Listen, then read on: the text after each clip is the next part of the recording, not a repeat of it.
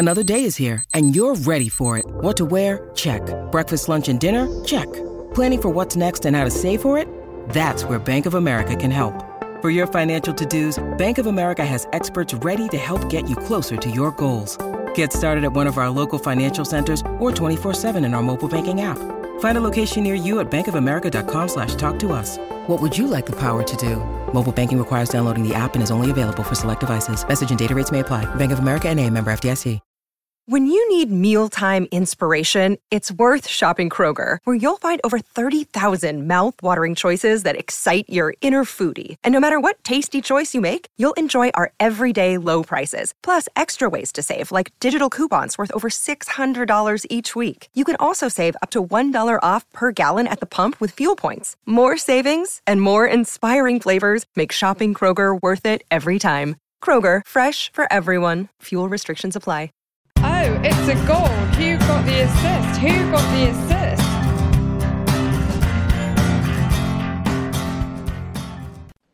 Hello, so that Mo Salah guy, he's pretty consistent, right? Yeah, and yet another week defined by the Egyptian king. We're here to discuss FPL with long-term friend of the pod, your man Ryan, otherwise known as Fantasy YIRMA on Twitter. Always good crack. I'm also, of course, joined by Nick. You all right, mate? Yeah, very good. Thank you, Tom. All well here. Just to say quickly, of course, that we are Who Got the Assist. Find us on Twitter at WGTA_FPL, and you can use Spotify, SoundCloud, or wherever you'd like to listen and subscribe. So, Ryan, welcome to the pod. Good to have you on this week. I'm sure everyone knows you anyway, but would you mind quickly introducing yourself to the good people? No, of course. And listen, thanks very much, guys, for having me on. It's a whole new world here, actually, but... my name is Ryan at Fantasy YIRMA. Been running the site, the podcast, the Twitter account, everything there since about 2012. We've just actually, I don't know if celebrate's the right word, but we've just actually completed 251 consecutive game weeks coverage of Fantasy Premier League. So it tells you a lot about my social life, my social circle, actually. But, it's probably frozen now. Realistically, what do we do now? We still do the preview. So every week we do a preview. We write for 442. We do the podcast on a weekly basis. Our podcast is slightly different than Who Got the Assist, I think, in as much to say that, there's very little preparation, if any preparation.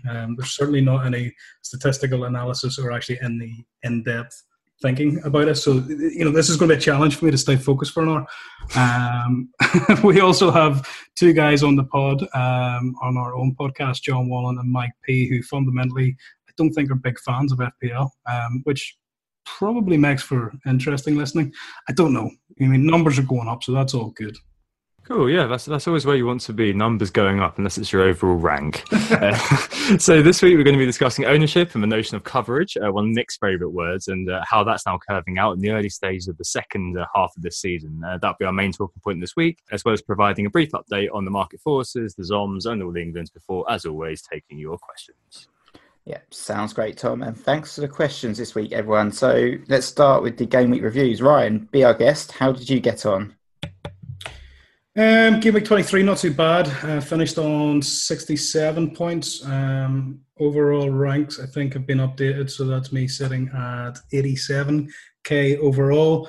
It comes as no surprise. Mohamed Salah's captain has came home with the bulk of those points. And, regrettably, there is an element of a sort of template team taking shape within my first 11. Pogba and Rashford make up most of the rest of the points this week, and I think it's hard to look past United since Ole's came in mid-December. It astounds me that club has the same players, and it's just a different animal. So it's one of those things that as soon as Ole Gunnar Solskjaer came in, Pogba was first in for me. I remember how much he sort of waxed lyrical about Pogba actually last year. I think it was when he was saying that he would actually build a team around Pogba if he could, and now he's getting that chance. I think the bench has proved a wee bit difficult. That's a bit hard to take. We have Ben Foster with 8 points sitting on the bench as opposed to Fabianski on the pitch, and Callum Wilson. I don't know about you guys, but it was a bit of a surprise for me to see Callum Wilson starting this weekend. So it's a bit of a sort of, with reluctance that I see him sitting on the bench there with 9 points. And I don't know if you did see the Bournemouth game, but there was a bit of friction online about Ryan Fraser perhaps not getting the assist. I'm not sure if you guys saw it. Yeah, so a little bit of that just reminds me of the Leroy Sané one that I felt was robbed from me earlier on in the season. It's always a bit tight when it's like, oh, did the pass deflect? Who was the intended target of the pass, and how much of a deflection was there? It's always an interesting talking point, and something we should perhaps talk about more, considering we are who got the assist, and it's all about who got the assist. But yeah, no, I did see that. Sounds like you did all right, apart from perhaps all those bench points again. For me, it was 72 points all out. I think it's pretty solid performance. Got a little bit of a green arrow up to about 40k now, which is all right. So yeah, doing pretty well. It's just the same old big scorers, but Salah, captain, Pogba and Rashford. Sterling, who I brought in, got me 10, and Brooks returned 6 point, which was pretty decent. The defence was a complete sideshow though. Robertson somehow managed to get 5, but Dean with -1, Alonso 1, and Doherty who didn't start, gave me 1 point as well. So pretty disappointing. How about yourself, Tom?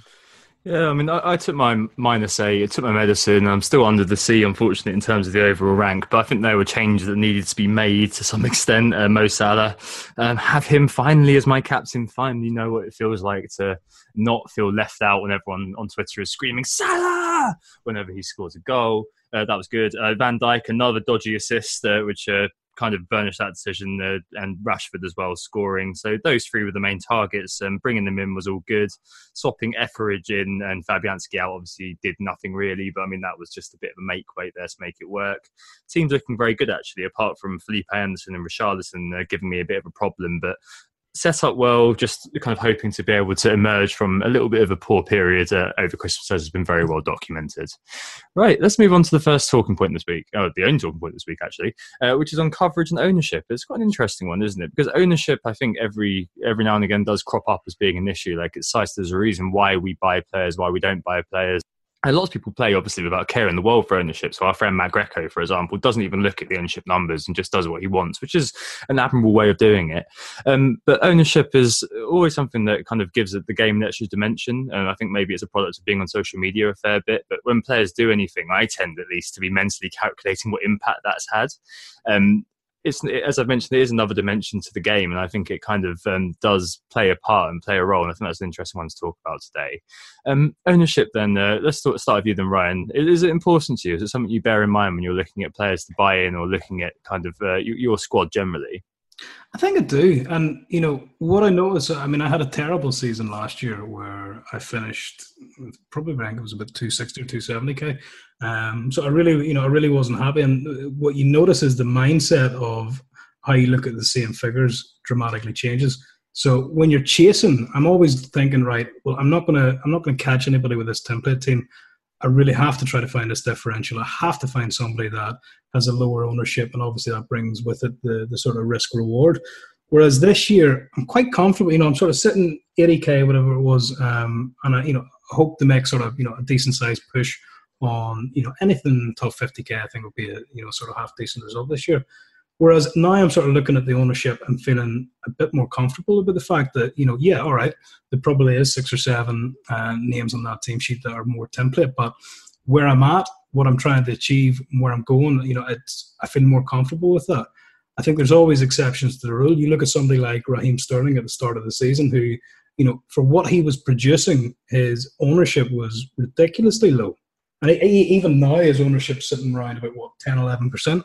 And it's still dangerously close to being differential territory for the highest, pretty much one of the highest point scorers in the game. And that obviously has a price influx, but the actual ownership figures on that is frightening. So I think, listen, the ownership definitely plays important. I think your buddy Greco, I think, almost has the right idea. Maybe stop thinking about it too much and, play it the way you want to play it. But I'd be lying if I said I didn't go into this game week. I had Sergio Aguero. If I didn't have that City coverage in any way, shape or form, I would have been sat behind a sofa for that game today, particularly against Huddersfield, particularly against the sort of, goal return that Sergio has against Huddersfield. But, Leroy Sané, I think, has burnt a lot of us this season. If you look at points per minute and things like that there. And again, ownership for him, it's 15, 16%. So it's not as high, again, as it could be. So yeah, listen, 100% keep an eye on the ownership. Yeah, no, I definitely get that. And I think that last year, for example, I mean, I totally see what you mean about, if we're chasing, looking at differentials. But last year, for example, I found myself looking kind of at going for, real Hail Marys. Like, yeah, I had, Alexis Sanchez as my captain for the double game weeks. And I also captained him against Huddersfield when he missed the penalty and against Newcastle when he missed the open goal. Whereas everyone else had Salah and everyone else was kind of building along very nicely. And, sometimes I think when you're looking at social media, particularly, you see everyone else's teams out there, you see their ranks, and you think, oh, I've got to differentiate from these guys. But if you are chasing, sometimes the strategy I've taken this season, at the moment, I'm sitting with 5 of the top owned midfielders amongst the active players and the 2 top owned strikers, Aubameyang and Rashford. And part of the thinking behind that is, well, yeah, okay, I'm probably never going to catch Nick at this point, unfortunately. It's gotten to that point in the season already. But what I can do is make a rank for myself. Like you mentioned, Ryan, that you were feeling a bit, upset at your rank last season. Like what I can do now is make a decent rank for myself. And the gamble that I'm taking is that people around me will have less of a template than I do. They'll be less kind of engaged than I am. So they won't be able to afford the players that I own. They won't have set up their team in the same way. So I think if I've got those players who are well owned and they all do well, they're well owned for a reason because they have been doing well. All it will take is a couple of good game weeks to get to the point where I can look at differentials again. But Nick, I mean, you've got a team at the moment which is kind of full of those well-owned template players. For example, you've had Salah for a long time, but you've kind of brought Sterling in this week, as Ryan's just mentioned. Ryan's mentioned him, and what kind of strategy and what kind of approach do you have in this regard? The template players are in a template for a reason. They're highly owned for a reason, and it's because they're scoring consistently and they're performing brilliantly. And, ignoring these players is a very dangerous strategy at the end of the day. You could say, oh, I'm not going to get Salah in because everyone owns him. But at the end of the day, if you stick with that pathway and continue to stick with that pathway, you're just going to end up punishing yourself in the long run. And I think ownership is a factor in terms of making a decision for a lot of people, even though a lot of people say they don't look at it, as you said. And fear of ownership definitely does exist. It's all about sort of FOMO, fear of missing out. If you don't own those players, you're going to be metaphorically or perhaps literally in some cases hiding behind the sofa because you're scared of what they're going to do. And I've had that before. And there's always going to be that one player that you don't own. I didn't have Harry Kane up until his injury, but Mo Salah's probably the key one this season, whose ownership is so ridiculously high now. And if you don't own him because you're trying to differentiate, then it's a mistake. And I think one player actually that's got really high ownership still, even though perhaps he's been performing quite badly in recent weeks, is Alonso. So he's still the 5th highest owned player in the game with 35.4%. With Alonso, he's one of those players definitely where there's a bit of sort of ownership fear, I guess. And you've certainly suffered from that as part of you sold him this week, but you were a bit concerned about the potential to haul any time. And whilst it's been a dry and fallow patch for him, goal scoring wise, he has been hitting the post pretty frequently and hit the post yet again this game week, which I think was about the 6th time. But still, yeah, just one goal this season. It's not been the greatest of seasons for him goal scoring wise, though he still remains the 2nd highest scoring defender. And the team are struggling offensively with only 3 goals in 4. But still, I think with Alonso, I probably am going to be sticking with him just for the next 2 at least, Bournemouth and Huddersfield. We're waiting for a bit of news as well in terms of blanks and doubles, but he is one of those players definitely that you have to fear if you don't own. And part of my fear is selling him at this moment in time as well, because if I sell him and there's not too many options out there, perhaps Trippier or someone like that, if I fancy to punt, I could easily get punished. Yeah, no, I understand that with Alonso. So, as you mentioned, 6 times he's hit the woodwork, most of any other player. The last time Alonso actually had an attacking contribution was back in November, game week 11. It was Assis Lonzo in a 3-1 victory against Palace, which is coincidentally the last time Chelsea have scored more than 3 goals in a game. Yeah, as you mentioned, he's still up there for a lot of the stats. He's still in the top 3 for shots and still in the top 3 for pen box touches over the last 6. But I think he is a good example of a player who people have held because of the fear of selling and the fear that, he could bang. But I mean, he has, since that game against Crystal Palace, he has kind of played, Fulham, Wolves, Brighton, Leicester, Watford, Crystal Palace, Southampton, Newcastle, and not producing any of those fixtures. So he's one of those characters that there's always a case to keep hold of him, but felt right to get rid of him this week. And it may be the case that the double game weeks mean that I'll be looking to bring him back. But I feel like he is a player that people are holding just for the fear, as you mentioned, Nick, of what he could do. I mean, what do you think about Alonso, Ryan? Is he a player that you've held this season, and is he one that you're afraid of? I wouldn't say I'm afraid of him. I'm definitely not as big a fan as the ownership would dictate. I think the one for me from that Chelsea team that genuinely gives me the fear, and it's for exactly the same reason, is it's Hazard. It's 34% ownership. It's 11 million sitting there in my team, and it's 4 blanks in a row. So with Alonso, I can sort of make my peace with Alonso being in the team because of the high ownership. If there's a sort of consistent defence, so if he's not putting up attacking numbers every other week, as long as there's sort of I would like to see a couple of clean sheets once in a while to sort of make it worth my while that way. But even there for Chelsea, again, you look at their last 5 games, it's 1, maybe 2 clean sheets in their last 5 games. So he's not even producing from a defensive point of view. So for me, it's a lot of money being tied up in defence. And if there's no returns, then there's no rationale for it. You're much more likely to see me with Jan Bednarik sitting as defender 3 on my bench, literally so that I can have more money to spend elsewhere. I'm looking through my defenders at the minute, and Everton's Digne at 5 million or 5.1 now probably is the most expensive defender I have on my team. So Alonso for me, he breaks every sort of cardinal rule I have about FPL and defenders and sort of being afraid to put too much money in the bag. Why are you worried about that? I think because I want to have more money for the more attacking players. I want to have that decision to make every week about whether I'm playing, 3 forwards or 2 forwards.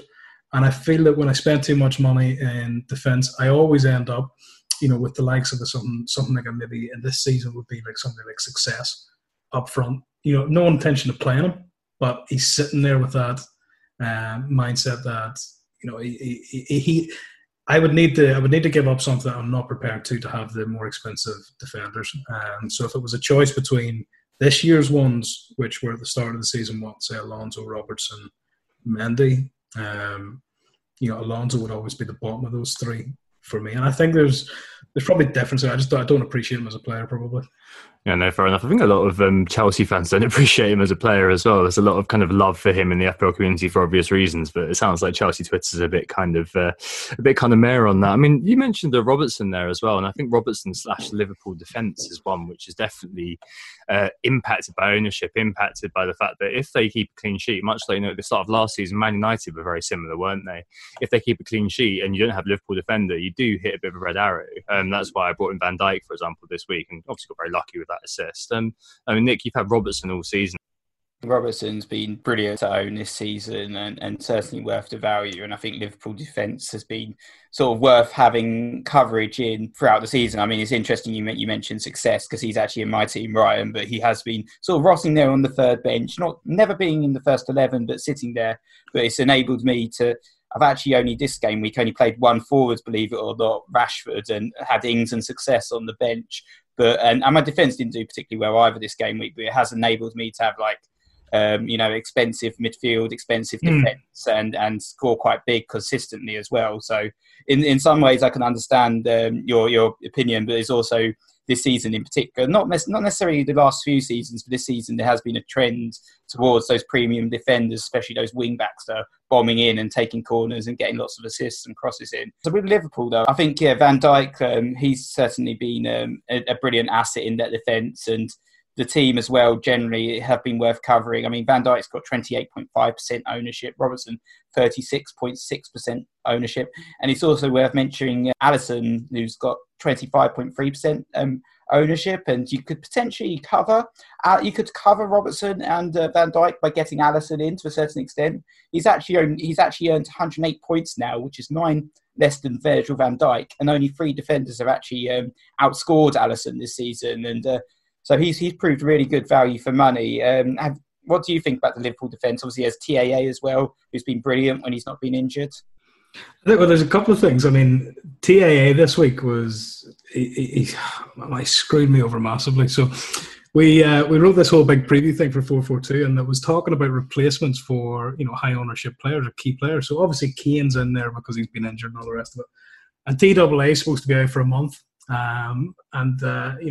Smiley Jurgen Klopp rocks up to the scene on Friday saying, yeah, he looks great. He might be back again tomorrow. And I'm thinking, you jammy git. I'm going to have to rewrite the whole thing now. But I was so shocked by that because for me, TAA is a brilliant enabler into that Liverpool defence when he's playing. I have to say, guys, that my best game week of the season was game week 19, and it's probably one of the only times, because I listened to the show last week when you were talking about the risk profiles, and for all the sort of gusto, or for all the sort of bravado that I might spout off here, I'm actually quite a boring FPL player. I do my transfers on a Saturday morning if I make a transfer. So I've taken 3 4-point hits this year. That's pretty much it. But coming into game week 19, there was an injury, so I brought in Lovren, the world's greatest defender, for game week 19, and he returned with that was his 15-point haul. Oh, nice! Combined with Digne that week as well, so you make this sort of massive jump, and it's do you know something? It reinvigorates your love for the game, because we've all had those game weeks where this season you have a shocker of a game week and you're sitting around 4.7 million or something like that for the game week. And then you have this game week 19 and you're sitting in the top 3,000 for the rank, and you're sort of thinking, right, there's going to be a hell of a green arrow coming up here. And there was, and it's sort of like, don't get me wrong, Lovren straight away back out again. I think 2 weeks later when he got injured, but TAA is the one that, again, Robertson, I want to have Robertson in my team. I'm just far too tight to actually spend money in defence to have him there. And I think, for me, say for, I think it was Nick that has success up front, and for me in the defence, it was always Wan-Bissaka, or now it's Bednarak as the chief defender. You're always going to have one or the other. I would love to have Robertson in defence. Don't have enough money to do it. So TAA, if he was fit, would still be in the team without question. Or where are you prepared to give? And, for you guys, you're prepared to give up front, and for me, I'm prepared to give in defence. And, the one thing I would say after doing this for this many years, and you look at the winners over the years, there's maybe similarities, there's maybe traits, there's always a bit of luck involved, but there's no one right way to play this game as far as I'm concerned.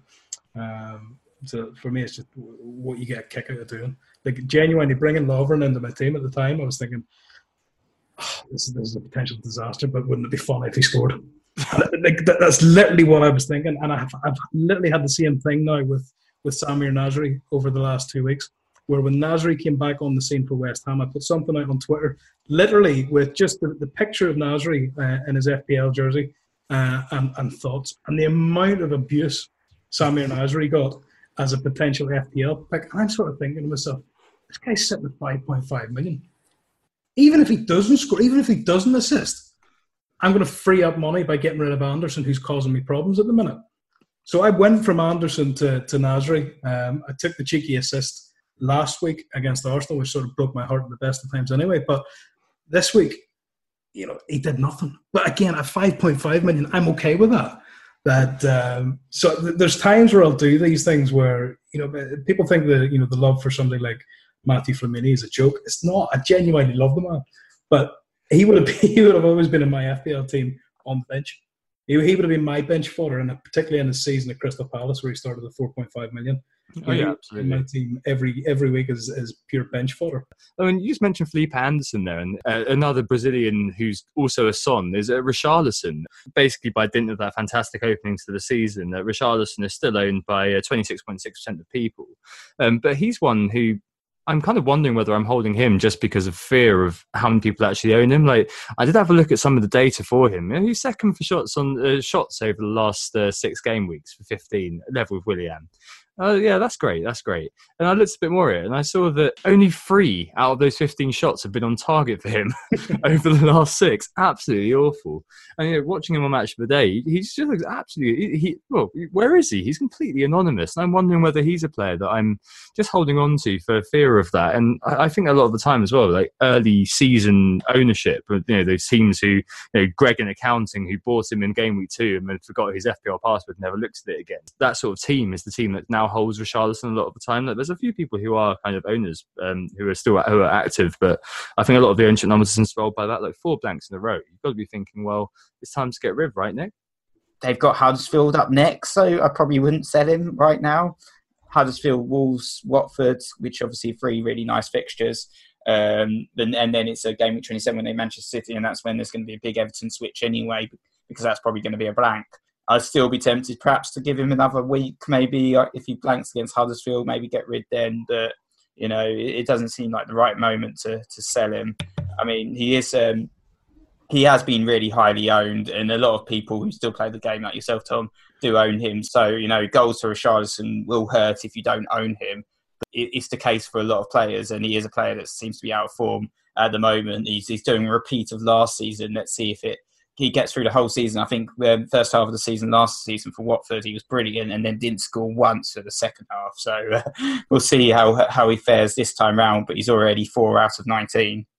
Yeah, I mean, Brighton, Leicester, Bournemouth and Southampton, 4 games that he's blanked in. Those would be ideal games you'd be thinking for Richarlison. So, yeah, on the shopping block, I think to some extent, whether I actually pull it this week, I don't know. Do you think there's something to be said there for that second half of the season? Because, for me, looking at the form for Watford at the start of last season and, say, the second half of the season, in my head, I was always thinking, right, this is potentially fatigue because the guy hasn't stopped playing for 2 years. Or is it the Silva effect? And I sort of gave him the benefit of the doubt where I'm sort of thinking, right, he's a young guy.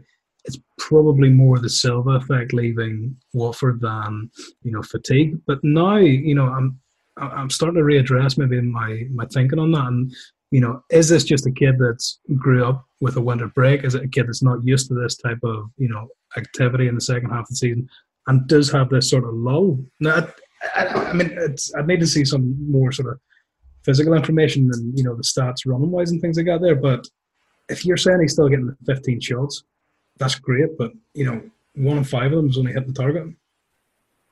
Yeah, it's quite poor, isn't it? I guess that kind of means that for a lot of people will have Richarlison and Luca Dean. I think that's an interesting kind of segue onwards, actually, because Neil Baxter asked us about double-ups. And, we talked about we've used the term cover a fair bit here. And I think that, the term cover, as far as me and Nick understand it, at least, is saying, right, I'm going to have a finger in the pie, a finger in the pudding, and hope that, if City go bananas, that at least I've got Sane, who's going to hopefully have scored a goal and got an assist during that 6-0 demolition of Watford or something like that. But double-ups are interesting. And Ryan, you mentioned kind of Man United as well. Rashford and Pogba at the moment. Any other double-ups that kind of spring to mind as being good ones to have right now? Yeah, in my team, it was Pogba and Rashford quite early on. I think over the course of the season, I think in terms of value for money, Fraser Wilson, I think, has probably been the best combination maybe. That again, you need to drill down in the numbers, but I'd struggle to think of a pairing from the same team at that cost, price point, that would come close to Fraser and Wilson in terms of goals and assists and returns. So I think they're both sitting in my squad at the minute, and it's great to see Wilson back now. I think for a while, maybe a shorter period, you could have potentially looked at Arnautovic and Anderson as a double as well. I'm trying to stay away from the bigger teams, but it's, for me, it always comes back to that Fraser Wilson. I think what they've done this season for Bournemouth, I think, has been incredible.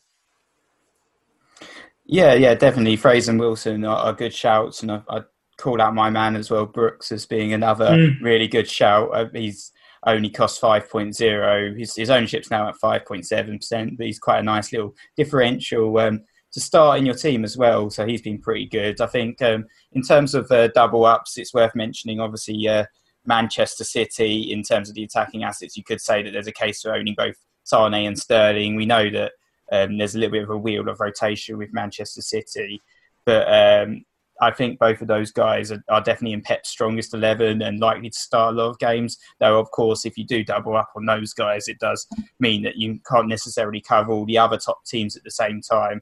But I think the key men definitely are Pogba and Rashford. It's quite unbelievable, really, the change there. But I think they only cost 16.2 million still, despite the price rises that they've had quite recently.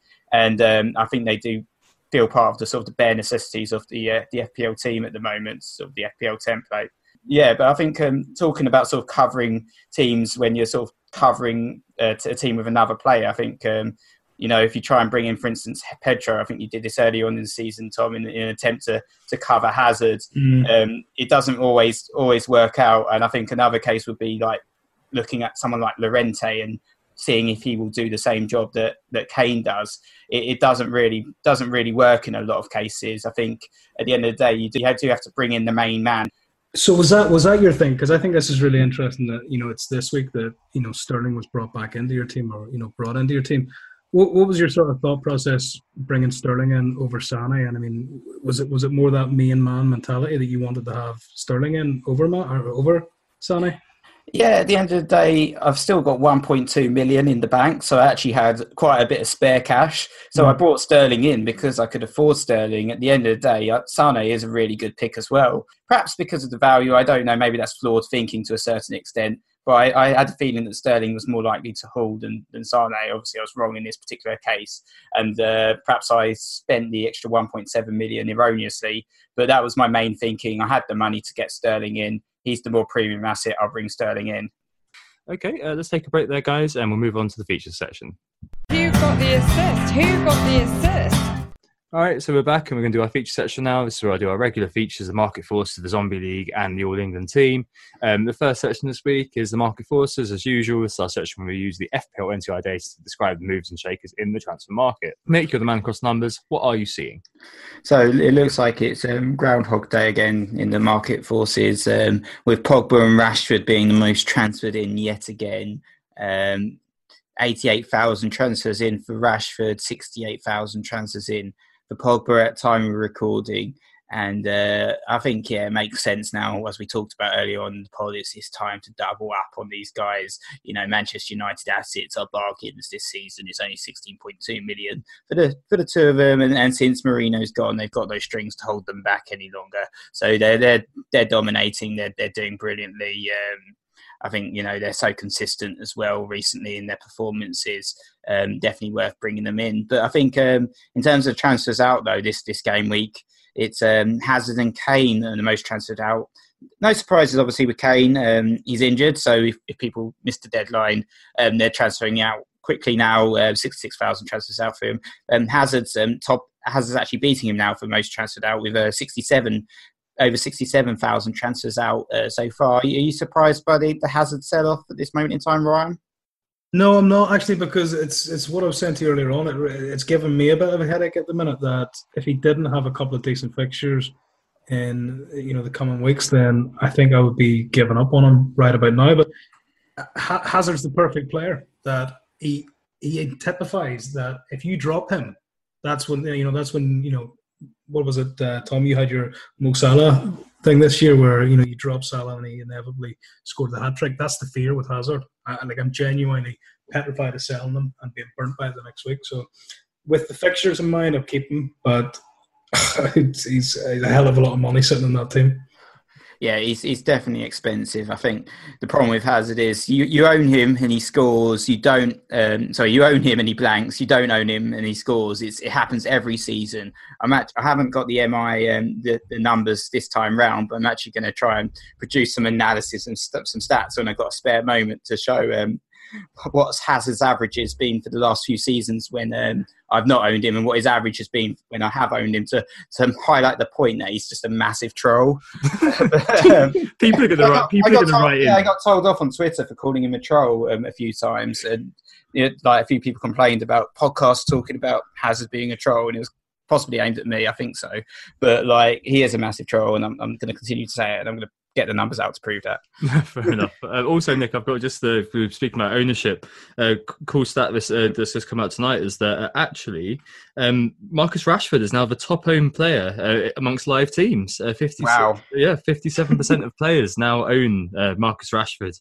Only 56.9% own Mo Salah. So I'm still amazed that you guys get called out for having the sheer audacity to call Hazard a troll.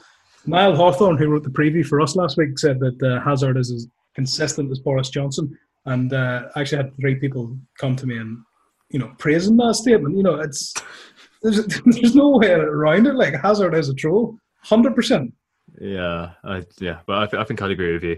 Right, anyway, Nick, what else have you been seeing? Other sellers, I think we talked about them a fair bit already, but Richarlison and Felipe Anderson, your duo, Tom, being sold quite heavily as well. 49,000 transfers out for Richarlison, 42,000 out for Anderson. And actually, a player that looks like they're coming in that we haven't covered yet.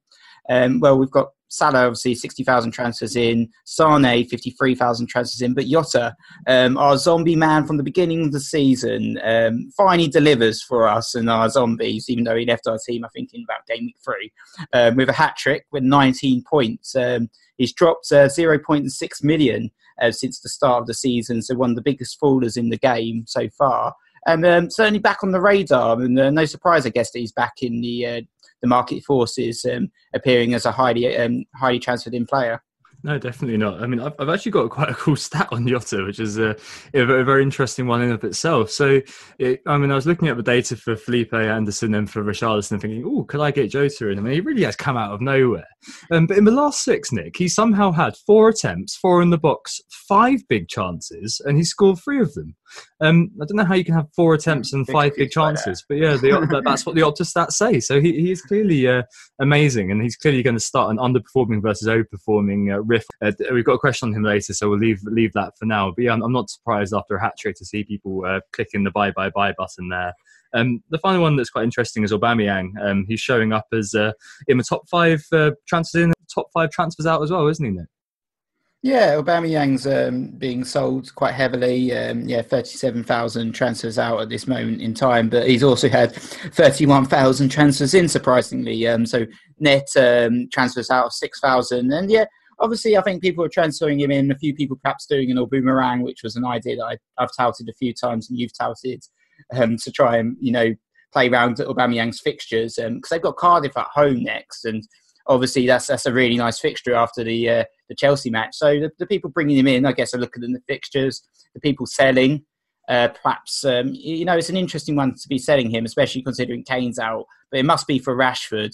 Though you'd think that with Cardiff at home up next, that people would somehow, find other ways to get Rashford in without selling Aubameyang, considering Rashford is about 4 million cheaper. What do you think about Aubameyang, Ryan? And do you think he's worth bringing in? Do you think he's worth selling, or is he a hold? I think, I've had Aubameyang for large parts of the season, and there's no question that when Arsenal are on form, he's definitely a key figure. It's just that inconsistent. They're so inconsistent, and even yesterday or this week, game week 23, with such a incredible performance against Chelsea work-wise. It was Lacazette that took the plaudits. The goal Lacazette scored was amazing. Could have had another one, and Lacazette at the lower price point looked more dangerous than Aubameyang in that game, and that sort of rotated back and forward all season. Aubameyang to me might be sitting close to the top of the tree in terms of goal scores, but he doesn't excite me in the same way that, say, Harry Kane would as a talisman for Spurs, or Aguero in his heyday.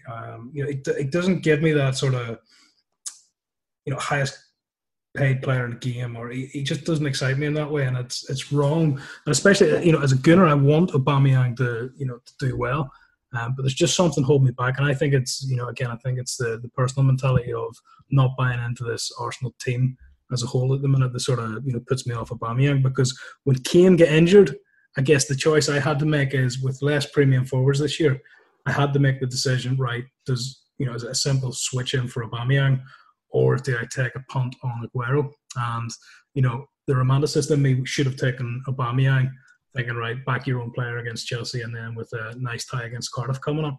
But I went Aguero. And I'd love to be in a position where I had enough faith in that Arsenal team to want to have Aubameyang and make Aubameyang be that player that I can't afford to be without. But he's not. Yeah, no, I definitely get that, and he's now actually overtaken Callum Wilson in my favourite stat: big chances missed. He's missed 16 big chances this season. Callum Wilson on 13 is second, and Mo Salah on 12 is next. So maybe talking to that level of inconsistency and watching him. It has to be, because what did he not score 10 shots on target in a row, or it was? Yeah, it was absolutely through this thing, and it's complete chalk and cheese now. Oh, absolutely. He's gone from overperforming to underperforming, as we spoke about when Adam Hopcroft was on. And it is very frustrating watching him as an owner and as an Arsenal fan as well, just because sometimes you think, how have you missed that, Pierre? Like, seriously, how have you missed that? It does happen an awful lot. Like, it's kind of Jesus/Morata syndrome. It's just because he does score more than our mate Morata does. I feel sorry for him, because you put Aubameyang in that City team, and I think he clears up. I genuinely think he hits 25, 30 goals. No service. It's not so, but then, you're scaring me here with these types of statistics, and I'm quite pleased not to have picked Aubameyang based on that. I wouldn't be too. I own Aubameyang. I'm just going to leave him there. To be honest, he and Hazard are both occupy the same sort of mental space, in that they can bang or they can bust easily. And I'm not going to captain them because Mo Salah is the captain now. But yeah, no, it's definitely worrying. So talking about teams where Aubameyang is captain, let's move on to the Zombie League. This is where we check on the process of our shambling zombies, who are run, of course, by unspecified family members living out our addresses as per FPL rules. This are no chips, no transfers, no changes league. Quick shout out to Jonathan Gill in third, who tweeted us, who got a massive 11-pointer from the philosopher Socrates after a goal. And he had a few kind of people who were saying, wow, that's a GOAT territory, bringing in that guy. And he was saying, no, this is actually my zombie team. How did your zombies get on this week, Nick? So yeah, my zombies did all right in terms of their actual score. They scored 54 points, which is one of their better returns of the season. But it's also actually worth highlighting that 2 of my players contributed 49 of those 54 points. So Salah got his 30 points and Jota got a 19 points, but the rest of the team managed 5 between them. I mean, there's some absolute howlers in my zombie team, that aren't really worth mentioning. The likes of Eric Bailly and Departure, perhaps the worst of the bunch. And yeah, a lot of players injured and not playing. So 54 points for them. But yeah, Jota and Salah basically saved the team. Yeah, nice. I mean, I had Captain Blank and Aubameyang, but I got 63 points this week with my zombies, which is, again, sadly outscoring my main team. Jota, Ericsson, and the forgotten man, Pascal Gross, who returned 10 points against Manchester United. Firmino up top, and Ben Mee and Edison at the back contributing the points there. So, yeah, not too bad, actually. I'm hoping that now Ericsson and De Bruyne are back, that finally I can get where I wanted when I put the team together in the first place. But yeah, it's not really worked out, especially not having Salah over Christmas. But our top ranked just outside top 100k. It makes me think, why do I bother? I suppose. No, but it's right, because I mean, I'm not in this zombie league, but as I said, Mike from our show doesn't pretty much play FPL, so he sets his team at the start of the season. I think Robbie Brady is his captain. From last year. So it's one of these things where I think that stat there about the guy being just outside the top 100k is, it's demoralizing. I think we're all used to that tweet at the end of the season, where somebody actually goes through it and says, you could have had this team from the start. Yeah, exactly. All the way to the top. Last year, wasn't it? If you just left it on Salah all year and had all sorts of different players in, you'd have been absolutely fine. Right, the final thing this week is the All England team. Team of fully English players celebrating the Three Lions achievement at the World Cup way back when. 52 points this week. Captain Rashford bringing it home. Dele Alli scored and went off with a hammy. Sterling as well getting points. At the back, it was a bit of a I was going to say shit show. A bit of an interesting show.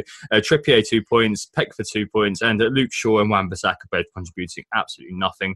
They're doing all right. They're just outside the top million.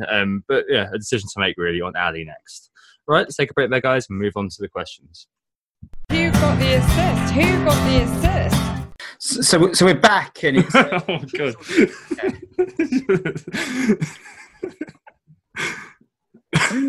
All right. Should I do that again? Yeah, go on. Really, really aggressive. I always say we're back, like really aggressively. I don't know if you ever noticed. Go on, Nick. So we're back, and it's time to catch up with the Who Got the Assist mini league. And it's a new entry actually at the top. It's a new entry to the league as well. The league is still open. If you haven't joined already, the league code is 516-441. And so we've got the number 9 in the world who's joined, James Wells, and he's joined with a 90-point haul as well, which is pretty damn fantastic. Yeah, Kiko Firmino in defence with 9 points. He's got your man Edison as well in goal, Tom, getting him a clean sheet. How Manchester City are starting to get clean sheets again, apparently. And Bennett in defence with a 6-pointer. Pogba, Sane, Rashford, Salah. He's also got Troy Deeney as well, randomly in there for a 2-pointer. But yeah, brilliant haul for James there. The usual suspects of down below. I guess Salvo Barra at the Mendigos in second. He's got 64. Chris McCartney expected to lose. 71 points. Owl FC, Alex Suarez also on 71 points. got 1,546. And then in fifth, it's Gotuk Eric Gurul with the Utrechters, got 84 points and 1,543 points overall, and overall rank 145. So some really high-ranking guys in the mini league. So well done to all those at the top. Yeah, very well done. Right, let's move on to the questions then. So the first kind of bit is on mid-price mids, and we've spoken about this a little bit, but there's quite a lot of questions in the community, so good to kind of address it directly. Craft FPL says he's got Felipe Anderson, gone off the boil, do we sell him away? Saddam Batia and Tim Fannin asked what to do with Richarlison in a similar vein. Nick FPL asked about Jota here. Are you chasing points if you're buying him in, especially one of these players? So, I mean, Ryan, what do you think about this one? Do you have Felipe or Richarlison or a sort of player who's gone off the boil, and what are you thinking about doing with them? With Jota, it's definitely there's no need for it yet. Yeah, I mean, I think it's knee jerk. I do think it's knee jerk for him to say he had a cracking game yesterday, but at the same time, there's still. Yeah, I wouldn't be. I'm not rushing out to buy a Wolves midfielder at the minute, particularly when Doherty's in the team or in the squad. And that threw me yesterday. But I think when you look at players like Doherty being in the team and with Jimenez being in and out of the team at different parts this season, the prospect of having 3 Wolves players in my FPL squad doesn't fill me with much anticipation for the week ahead. So I'd be quite happy to avoid him and go without. Yeah. FPL Fly probably wouldn't agree with that one, but No, definitely not. Well, I mean, I agree with that as well to some extent. I mean, they do have the fixtures. They don't play a top 6 team until game week 30. I mean, for a lot of people, they will have Jimenez in their team. They will have Doherty in their team. They'll be thinking, well, do I want Trent? But Jota really has gone from zero to hero, hasn't he, over the last few weeks? Like, to the eye, he definitely looks confident when he was taking his chances, didn't he, against Leicester? It's just that, it's based on nothing, really. Hasn't played a full 90 minutes since back in the game week 16. So you've got to be wondering about that, and I think it will be one that I kind of wait and watch on. With Richarlison and Felipe Anderson, they're both players who are really annoying, frankly. Like they both seem to have gone off the boil at a very similar time. Richarlison still has good fixtures, but I mean, he's had good fixtures for a while and produced absolutely nothing. Felipe Anderson, Wolves and Liverpool next to, but then they've got Crystal Palace and Fulham, 26 and 27, and they've got a nice triple of Newcastle, Cardiff and Huddersfield, 29 to 31. So he could feasibly be one that you could keep around and hope that West Ham rediscover their mojo. But it really does come back to what happens in game week 25. So Nick mentioned earlier on, for example, and we're going to do a full-on kind of chips and double game weeks and blanks pod in game week 27 when the Ben Crellin comes on. But there may be a double game week in game week 25, and that might mean that whatever happens, you just kind of want to roll this week and have 2 FT to play with.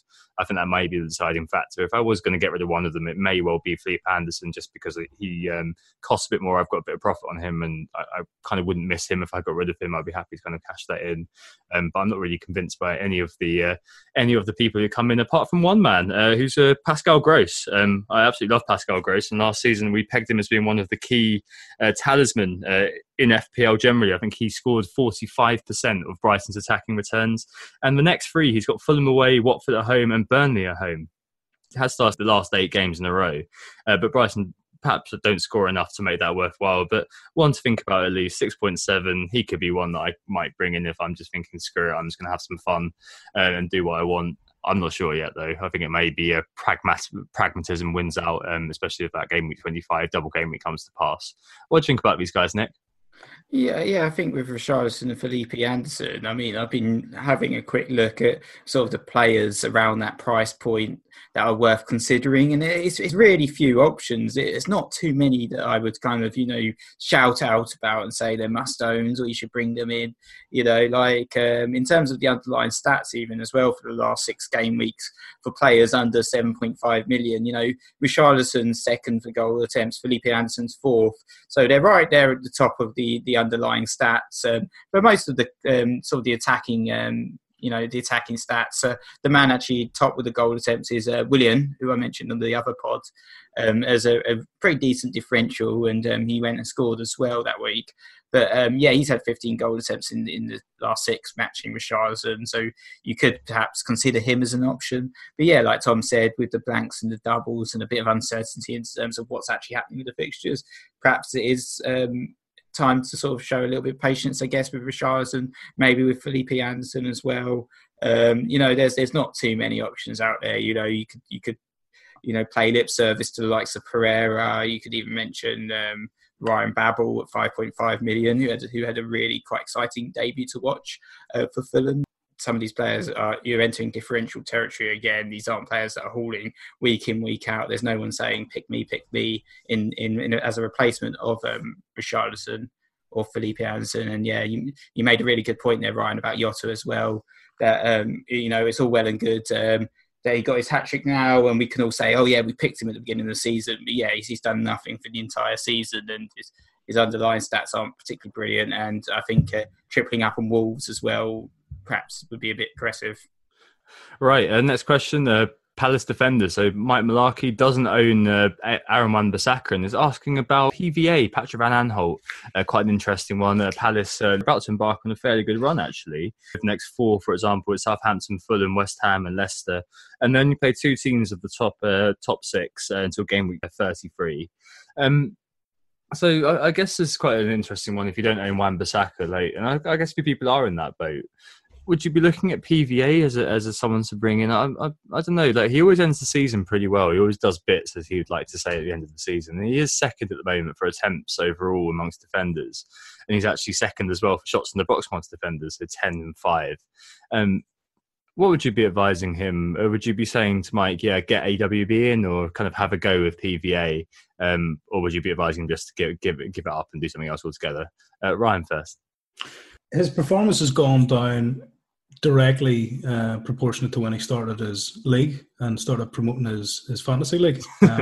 So I'm slightly concerned about that. But, I mean, he does have a tendency, and he does have the ability, if you're saying Palace have a decent run, he is the sort of player that could go on, and score maybe 2 goals and 3, and, that would be his purple patch for the season. And everybody would be hoodwinked back into the same sort of statistic that, PVA is the best thing, the best defender in the game. I mean, look at the stats this year. He's got 2 assists. He's got 1 goal. He's got 85 points against Wan-Bissaka's 77. So value for money wise, no, I'm not seeing it. And I think Wan-Bissaka is, he's more of a magnet for the bonus points than a lot of other players in the game. I think my weekly decision always tends to be, right, do I play Wan-Bissaka this week or do I leave him on the bench? And it genuinely has turned into sort of a weekly conundrum. And with Crystal Palace having a couple of decent games in a row, then he'll come into my team here. I'm quite happy to sit on him. We've had him since the start of the season at 4 million, even at 4.5 million. I still think he's providing an FPL point every 23, 24 minutes, as opposed to PVA, which is in around about the same. So I don't think you're getting much more with PVA than you are with Wan-Bissaka, and he's an extra, the guts of an extra million there. So even if you don't have Wan-Bissaka now, if you're in the mindset that you have to have a Palace defender, I'm still okay with that. I mean, the only one that comes close to him in terms of points is somebody like Sacco, who's, I don't think he's ever going to be a goal threat. Looking at the other options, I think it's a decision between AWB or PBA, and it's Wan-Bissaka for me. Yeah, definitely. I think we all owned him. Me and Nick have owned him. I guess you have as well, since he was 4.0. So no danger of him leaving anytime soon. No, I'm not getting rid of him. God, no. I couldn't. But I can understand the conundrum of maybe looking at him now. So if I was because listen, Crystal Palace doesn't scream safe defence all every week. If I was a non-Wan-Bissaka owner and I was looking for a cheap defender to try to, spread up the money, then it goes back to Southampton and it goes back to Bednarak, who 3.9 million. And who has played every game since the new manager came in. I think that's the guy. If you're just looking for cheap bench fodder, that's your guy. It's not Wan-Bissaka anymore. Yeah, I mean, the other one that I thought, who you mentioned briefly there, Ryan, that was worth a shout out was Tompkins, actually. He's now 4.3, so if you don't own Wan-Bissaka for some reason, or you're wildcarding and mixing things up, he would be 0.2 cheaper now than AWB, and with Palace's fixtures on the up, I think he perhaps would be worth considering, seeing he's nailed in the defence. I mean, PVA is the one that's had the biggest goal of threat with 32 goal attempts, but then it's Tompkins with 16, and Tompkins managed to score this game week as well. He's matching Duffy actually for goal attempts, and Duffy's got 4 goals to his name this season, and then AWB's a little bit further behind with only 9 goal attempts, but AWB has been a bit of a bonus magnet as well this season. I think he got bonus really surprisingly in a couple of game weeks ago when they lost, and no one really made a fuss about it because everyone was secretly quite happy about I honestly checked it yesterday after Crystal Palace conceded 4 against Liverpool. I still checked to see if Wan-Bissaka was going to get bonus points or not. So yeah, he's picking them up randomly. He's quite fun to own. I'm probably going to be playing him next game week as well. But yeah, I thought it'd be worth just giving Tompkins a quick shout out, considering he's now actually the cheapest way of covering that Crystal Palace defence somehow. Okay, great. Next question then on Sane. So FPL Select asks if Sane belongs in the top bracket of FPL players. So often we look at, as we mentioned earlier, we're led by price, and we kind of look at players like Sterling and maybe Nick that may have swayed your decision this week to some extent. And you've got players like Hazard, you've got players like Salah. But does Sane belong there? He's obviously between 9 and 10. But do his performances mean that we should probably be thinking about him as a premium player rather than as a member of the supporting cast? Nick, what do you reckon to that, since it directly affects your decisions this week or last week? Yeah, I think Sane definitely needs to be considered a premium asset. I think next season we'll see it when he gets another price hike in terms of his value. He's performing brilliantly. He was brilliant. Obviously today he was the biggest scorer for Manchester City, and I would consider him a premium asset. And I would also, consider Pogba and Rashford premium assets, but at a cut price, which is brilliant for our FPL teams, even though it does impact the template to a certain extent, because it enables the opportunity to have sort of up to 6 premium players really within your team. And I think Sane does deserve to be in that top bracket and considered, especially when you compare him to the likes of Hazard. I had Sane and I sold him for Hazard about 4 game weeks ago, and once and Hazard decided to start blanking again, obviously at that point as well. But I'm kind of regretting that decision to a certain extent, because he's been brilliant. It'll be just interesting as well and worth mentioning to see what happens when Ben Mendy comes back, because Ben Mendy liked to have that entire left flank, and the whole idea that Sane had to play. I think Pep said some stuff in the past that Sane has to play because Mendy was injured, but when Mendy's back, it'll be interesting to see what happens to the team. Brian, what do you think about Sane? Sane for me, yeah. I mean, listen, 16% on it. It fills me with a bit of confidence actually that he does actually have 16% ownership. Obviously, the Sterling price factor massively affects this, but I look at Sane as somebody who had a disappointing end of the year last year, didn't get picked for the World Cup, and came back this year all guns blazing. If you look at these numbers, he's played okay. He's played 300 minutes less than Sterling, but he's right up there. It's 8 goals, it's 11 assists versus 10 and 10 for Sterling. So I think he's made his own case to be classified within the premium. I think I've made exactly the same switch as what Nick was talking about there, where it's gone at one stage Sane out to Hazard in because of that fear factor of not having Hazard, and it's came back to bite me in the ass massively. So I'm looking at that team today. The 3-0 win against Huddersfield, and I'm just sort of thinking to myself, why am I holding on to Hazard? What was it that made me sort of think that I could do without Sane in this team? And I think what you find then is a ripple effect. So because I have Hazard instead of Sane, I felt that whenever Kane got injured, Aguero had to come in. Whereas had I played this game differently and playing devil's advocate, I would have kept Sane. Kane would have gone out, and maybe then I would have looked at a different forward instead of Aguero to come in. Because again, even going into today's game with Aguero, I'm still sitting thinking to myself, right, is he going to play today, or is Pep going to start Jesus? So Sane, I think, has done enough this season to sort of reach that upper echelon. I think you're right. It'll be really interesting to see what price he's valued at next season.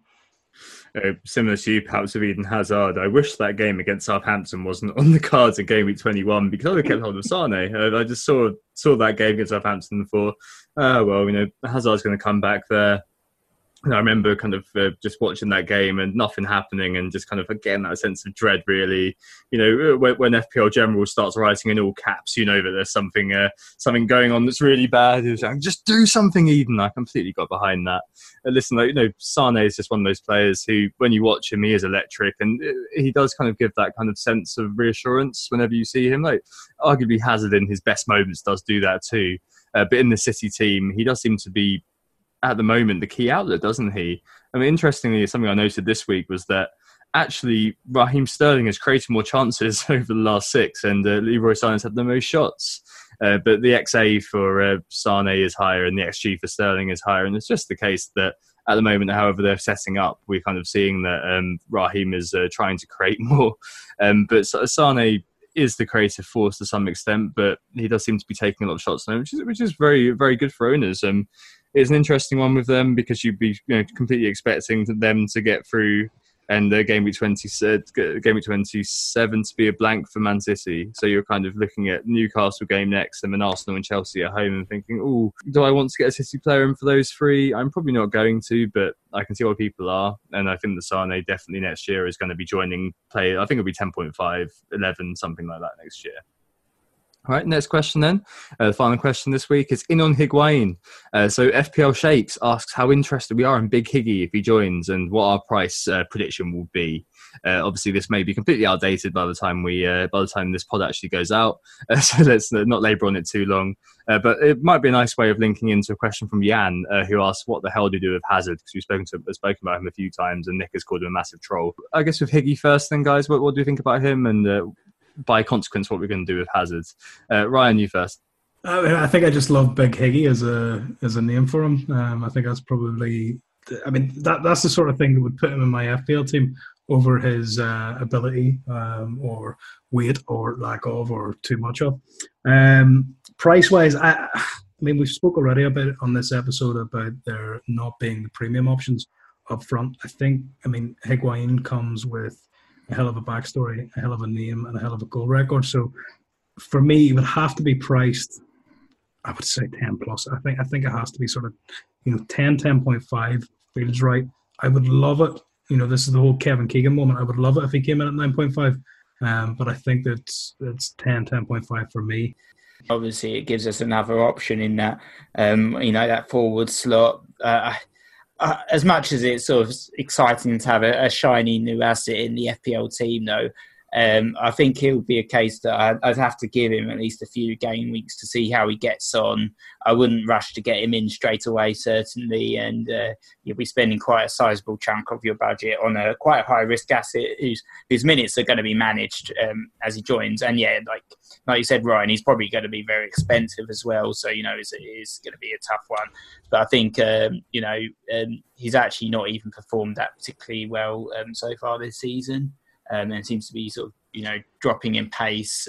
He's got fitness issues, as you mentioned. And I think we'll do a prospects on him when he does join, if he does join. But for me, I don't think I'll be rushing, certainly, to get him in as soon as he joins, because, knowing Sarri, he'd probably just end up sitting on the bench with Jerome after. Where do you think he comes in price-wise, Nick? Probably 10, I'd say.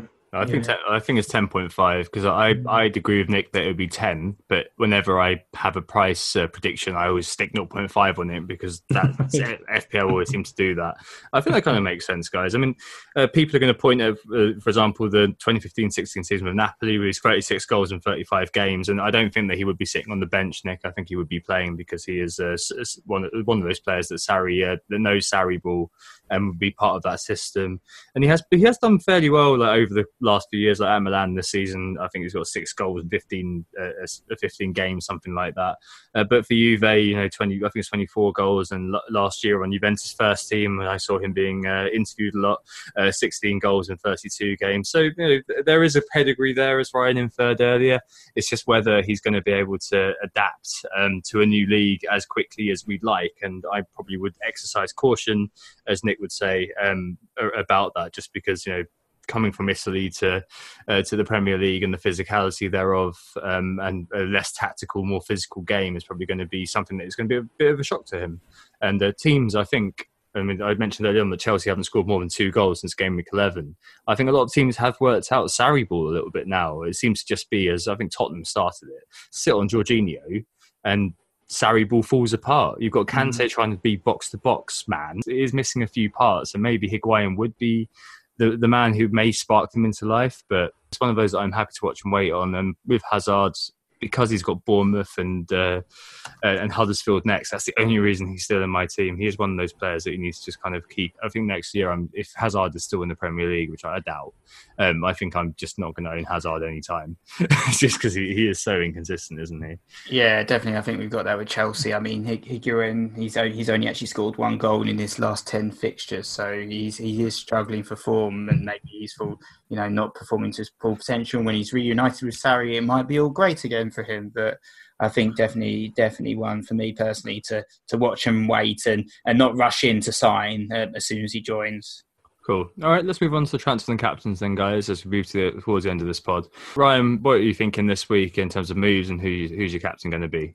Yeah, no, listen, for me, looking at game week 24, Liverpool versus Leicester, it's still Salah. It has to stay as Salah for the coming weeks. I can't see anything too far removed. I liked what you said about the potential for the double game week in 25. So there's a strong possibility I make any change in 24 and just hold out. Okay, yeah, that totally makes sense. And for me, I'm exactly the same. So I'll probably be holding out until we've got more news there. If not Richarlison or Felipe Anderson, are both on the chopping block, but I just don't know if that's worth the free transfer. I'm just not sure about Jota, for example. I'm not too sure about bringing in Pascal Gross as much as I love him. So I just don't think that's going to happen. It might just be the case that I hold tight, especially after taking a -8. It's like the unwritten rule, isn't there? That you've got to hold tight after taking such a big hit. And that, the captain will be Mo Salah, and it will be probably Mo Salah for the rest of the season. Nick, what are you doing? So I'm going to complete the boring set and say that I'm also captaining Salah and probably not going to be doing a transfer. Maybe I'm going to roll, but there aren't any sort of gaping holes in my team right now that need addressing. So probably going to be sticking with the current cast that I have in my team. So yeah, very boring. There's a theme every week. Last week it was The Cure. Jerry Kay got that theme, so well done, Jerry, for getting that. Just to say, of course, we are Who Got the Assist. You can find us on Twitter at WGTA_FPL if you want to join our league. The league code is 516-441. And we were joined today by Ryan at Fantasy YIRMA. Ryan, thank you very much for joining us. It was a pleasure. More than welcome. Really enjoyed it, guys. You can find us on Twitter at Fantasy YIRMA. If you want to check out the podcast, it's at Bang Average Pod. And you can find us every week on 442. Excellent. Cheers, Ryan, for coming on. So this is actually my last pod until mid-February. I'm off to Florida on the first weekend of February for 2 weeks. And I'm going to take the opportunity for an FPL detox as well. So I'm going to be deleting Twitter, much to my girlfriend's happiness. And so Nick's in charge. It's going to anchor the next pod after Game 25. So I'm not going to do anything in 24 as it's midweek and it's very busy at work. And it will have a guest host on then. I'm not too sure who it will be yet.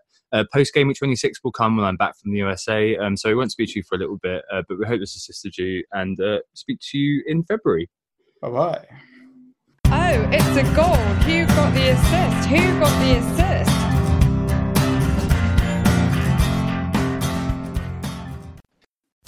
Sports Social Podcast Network.